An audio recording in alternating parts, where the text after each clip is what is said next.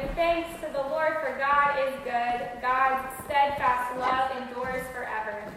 The Lord is good, a strong refuge when trouble comes. The word of God for the people of God. Thanks be to God. So there is this phrase in my family. You all probably have similar phrases in your families that they are always said at family gatherings or around the house, and they just bug you. Does anyone have a phrase like that? So I have one, and I took notice of it one day because my family continued to say it in a public space, and I was embarrassed. So whenever something happens and they want to de-escalate the situation, the response that they say is, "It's all good." "We don't have enough time to finish this project." "It's all good." "My sister or brother is annoying me." "It's all good." "I'm having a lot of trouble dealing with this problem, and it's really important to me that it gets solved right now." It's all good. It bugs me so much because this phrase, when it's used by the people in my family, when they use it, it feels very passive. And if you know me at all, or you'll learn about me now, that I'm a go-getter. Passiveness is not part of my personality. I like to be the one to find solutions and to take action, and telling me it's all good seems like a casual wave of the hand as if to say, we're not dealing with that right now. There's no action taking place now. Our Vacation Bible School theme this past week was Life is Wild, God is Good. Similarly to the phrase, "It's all good," the phrase "God is good" held a really tricky place in my being. I've been wrestling with that phrase for quite a while. And so when I first started preparing for the week, I was nervous. God is good has felt passive to me too, like something that excused our action or our prayers or our standing up to the systems that hurt people. And then as we got closer and closer to the start of the week, I would think about this phrase, "God is good," anytime something terrible would happen in the world. And as we know, the day before camp started, we had our 250th mass shooting this year. Now I think we're at 253 last time I checked.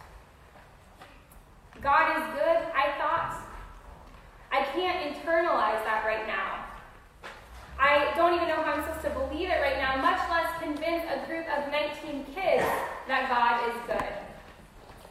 I thought to myself last Sunday that I'm a little bit mad at God, and I'm confused about where God is in times of trouble. I showed up on Monday.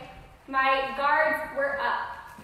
I was ready to deflect questions and use sparingly our God is good theme because I didn't know what to do with it.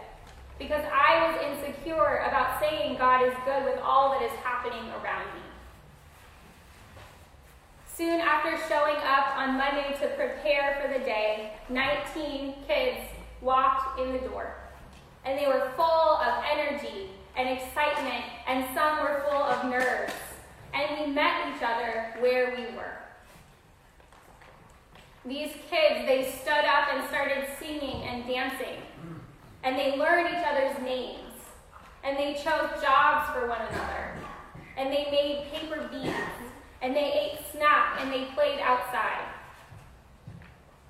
To nobody's surprise but mine, I received a total of 0 of those tough questions that I was anticipating. And the questions that I did receive were a little easier to answer. They involved things like how many minutes until snack, or what project we were doing tomorrow. Amaya just read for us the verse from Nahum, one of their key verses for the week. The Lord is good, a strong refuge when trouble comes.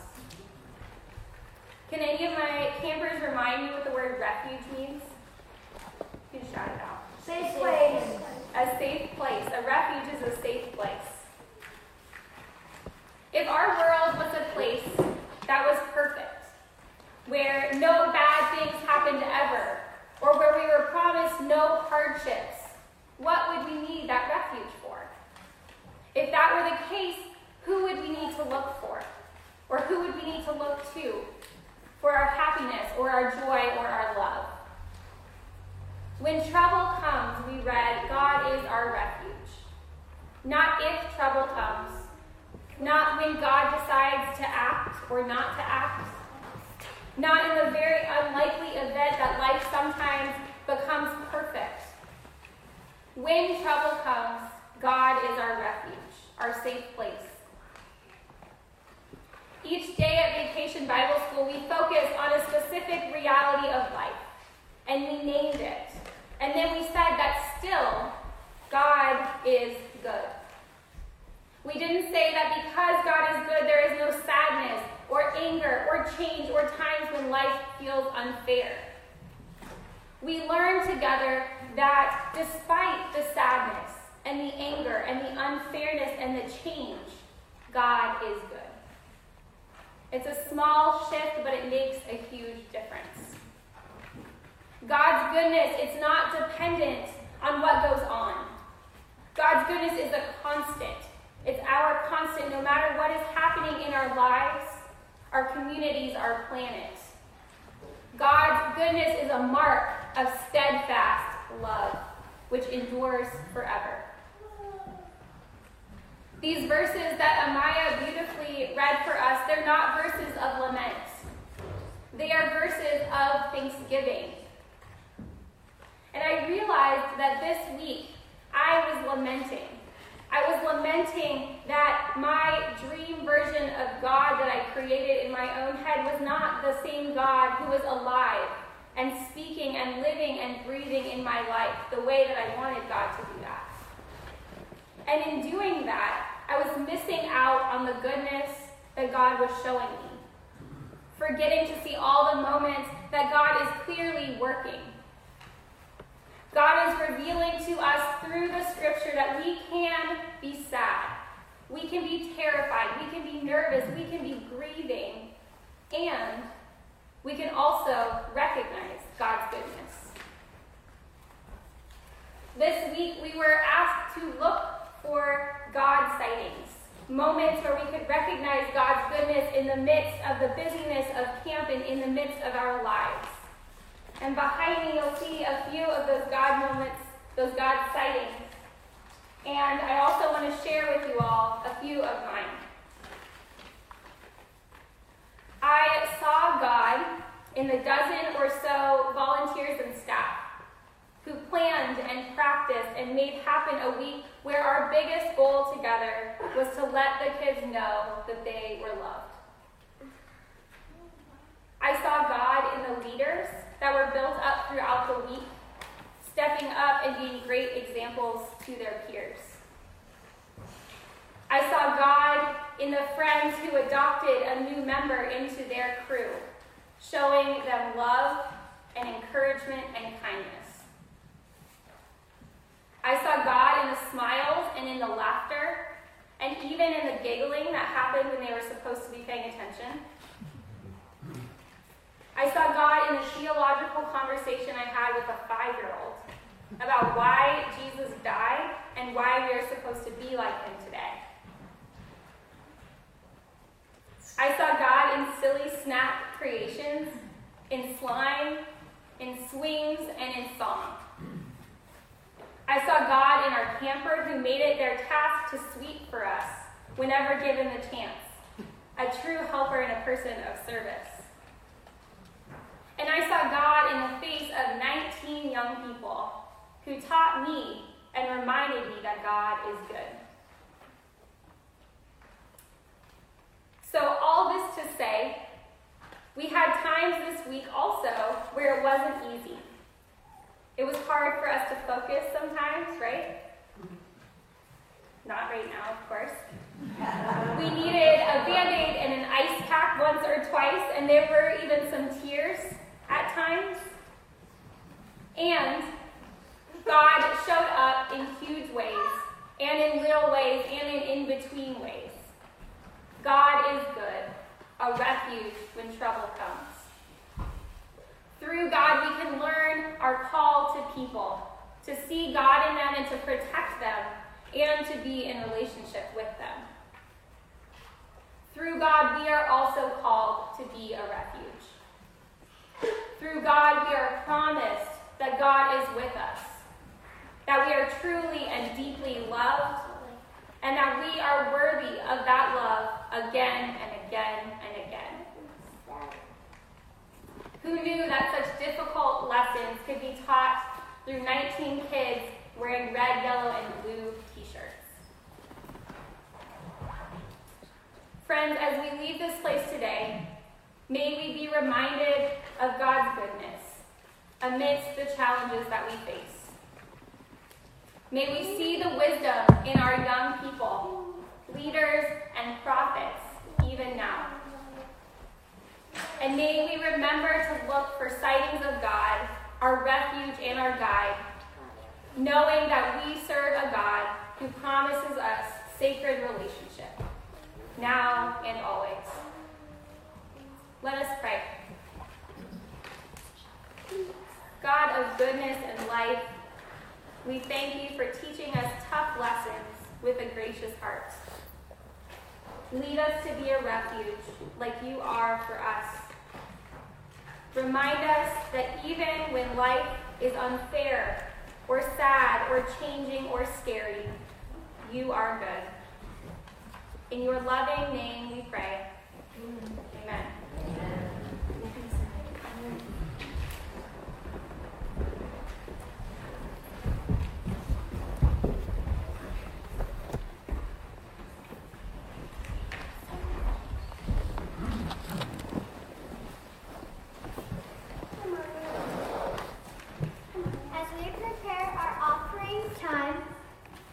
We want to thank our staff and volunteers for offering their time and talents this week, and you all for offering your money through donations to make our camp possible.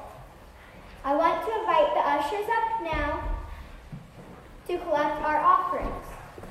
Know that if this is your first time, we do not expect an offering from you. Your presence is gift enough, and we are so glad you are here.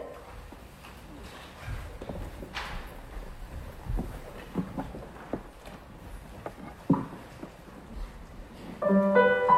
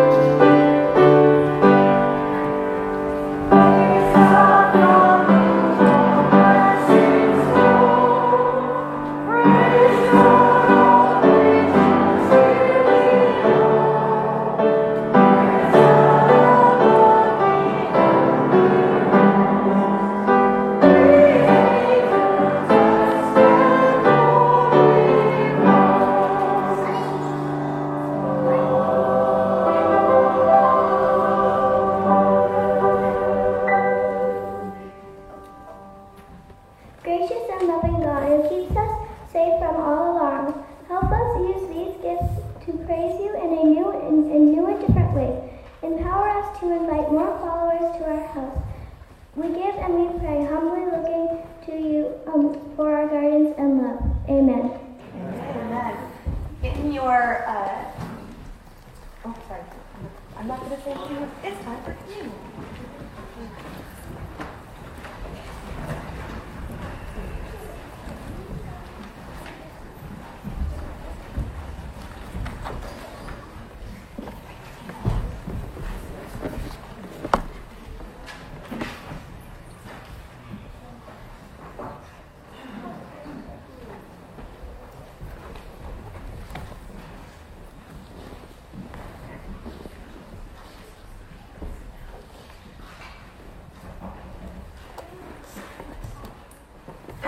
Friends, as we begin together our time of Holy Communion, may we invite ourselves into a time of childlike wonder, if we're not there already, of remembrance, of goodness, and of story.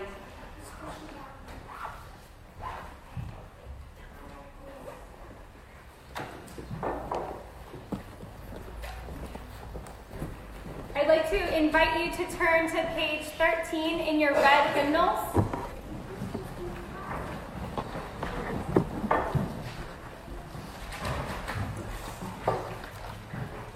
As a reminder to you all today, all are welcome at this table. This is not my table. This is not your table or even the United Methodist Church's table. This is God's table, and it is open to all who love God, all who want to love God, all who have questions or doubts or are seeking. This table is open to babies and teenagers and grandparents and beyond, and everyone in between. This table is open to you today and always. The liturgy will be a little bit different. We are doing a version that Bishop Grant Hadia, our bishop in the CalPAC conference, created, but it will follow along somewhat with page 13 in your hymnals. We will get through it together. The Lord be with you. And also with you. Lift up your hearts. We lift them up to the Lord. Let us give thanks to the Lord our God. It is right to give our thanks and praise. O God, you created the universe with a shout of joy, a word of delight, and a big bang. You made gravity holes and antimatter, swirling electrons, shooting stars and sapphire blue planets. You filled the ocean with clownfish and sharks, with dolphins and killer whales. You filled the air with doves and hawks and songbirds and hummingbirds. You covered the land with shimmering aspen and weathered pine. And you blessed all the creatures of the earth, the bugs, snakes, and lizards, the lions, tigers, and bears, the puppies and the hippos, and the zebras and the penguins. And you blessed all the children of the earth, every shape and size, every color and complexion, every makeup and mood, every style and substance. But we, O God, we preferred to go our own way. We wanted to be in charge. We wanted to be in control. We thought everything belonged to us. We polluted the environment and destroyed each other and turned playgrounds into battlefields, schoolyards into minefields, hospitals into death camps. But God, you never gave up on us. You never walked away or walked out. You always honored your promises even when we broke ours. You always welcomed us home with open arms and a warm heart, even when our fists were clenched and our minds were still closed. When we walk through sorrow and chaos, you, God, are with us. When we live through moments of war and acts of terror, you walk with us. When our homes are destroyed, you help us to build new homes and finally lead us home to you. And so, with your people on earth and all the company of heaven, we praise your name and join their unending hymn. Holy, holy, holy Lord, God of power and might, heaven and earth are full of your glory. Hosanna in the highest. Blessed is he who comes in the name of the Lord. Hosanna in the highest. In the right right time, in the fullness of your time, in the nick of time, you sent your Son to bring us back to life. He opened a window into your new creation. He showed us a vision of your way, where every child has enough to eat and can sleep safely through the night, where every graveyard is a front porch of heaven, where the untouchable and the unlovable are given the seats of honor, where tears of mourning become tears of laughter, where grievous wrongs and horrid suffering are made right and fair, where children hunt Easter eggs on playgrounds made from battlefields, and where everyone is welcomed and loved. When we are dead tired, Jesus picks us up and carries us to a place of rest. When we are dead wrong, Jesus confronts us with the truth. When we are dead last, Jesus tells us that he has won for us eternal life. And so on the night in which he gave himself up for us, Jesus took bread, gave thanks to you, broke the bread, gave it to his disciples, and said, "Take, eat. This is my body, which is given for you. Do this in remembrance of me." And when the supper was over, he took the cup, gave thanks to you, gave it to his disciples, and said, "Drink from this, all of you. This is my blood of the new covenant, poured out for you and for many for the forgiveness of sins. Do this as often as you drink it in remembrance of me." And so, in remembrance of these, your mighty acts in Jesus Christ, we offer ourselves in praise and thanksgiving as a holy and living sacrifice in union with Christ's offering for us as we proclaim the mystery of faith. Christ has died. Christ is risen. Christ will come again. Pour out your Holy Spirit on us gathered here and on these gifts of grain and grape. Make them be for us the body and blood of Christ, that we may be for the world the body of Christ, redeemed by Christ's blood. By your Spirit, make us one with Christ, one with each other, and one in ministry to all the world, until Christ comes in final victory and we feast at his heavenly banquet. Through your Son, Jesus Christ, with the Holy Spirit in your holy church, all honor and glory is yours, Almighty God, now and forever. Amen. Amen. And now, with the confidence of children of God, let us pray together the Lord's Prayer, which Jesus taught us to pray, saying, Our Father, who art in heaven, hallowed be thy name. Thy kingdom come, thy will be done, on earth as it is in heaven. Give us this day our daily bread, and forgive us our trespasses, as we forgive those who trespass against us. And lead us not into temptation, but deliver us from evil. For thine is the kingdom, and the power, and the glory forever. Amen. Here in the United Methodist Church, we practice communion by intinction. So in just a moment, you're invited to come up, receive a piece of bread and a blessing, dip it in the grape juice, and then eat it. You can stay up here and pray if you'd like, or return to your seats. This is your time to remember the story of Jesus and to truly feel loved. The body of Christ is broken for you, for me, and for the world. The cup of blessing is poured out for you, for me, and for the world. I'd like to invite Lucas, our communion server, to come up and join me.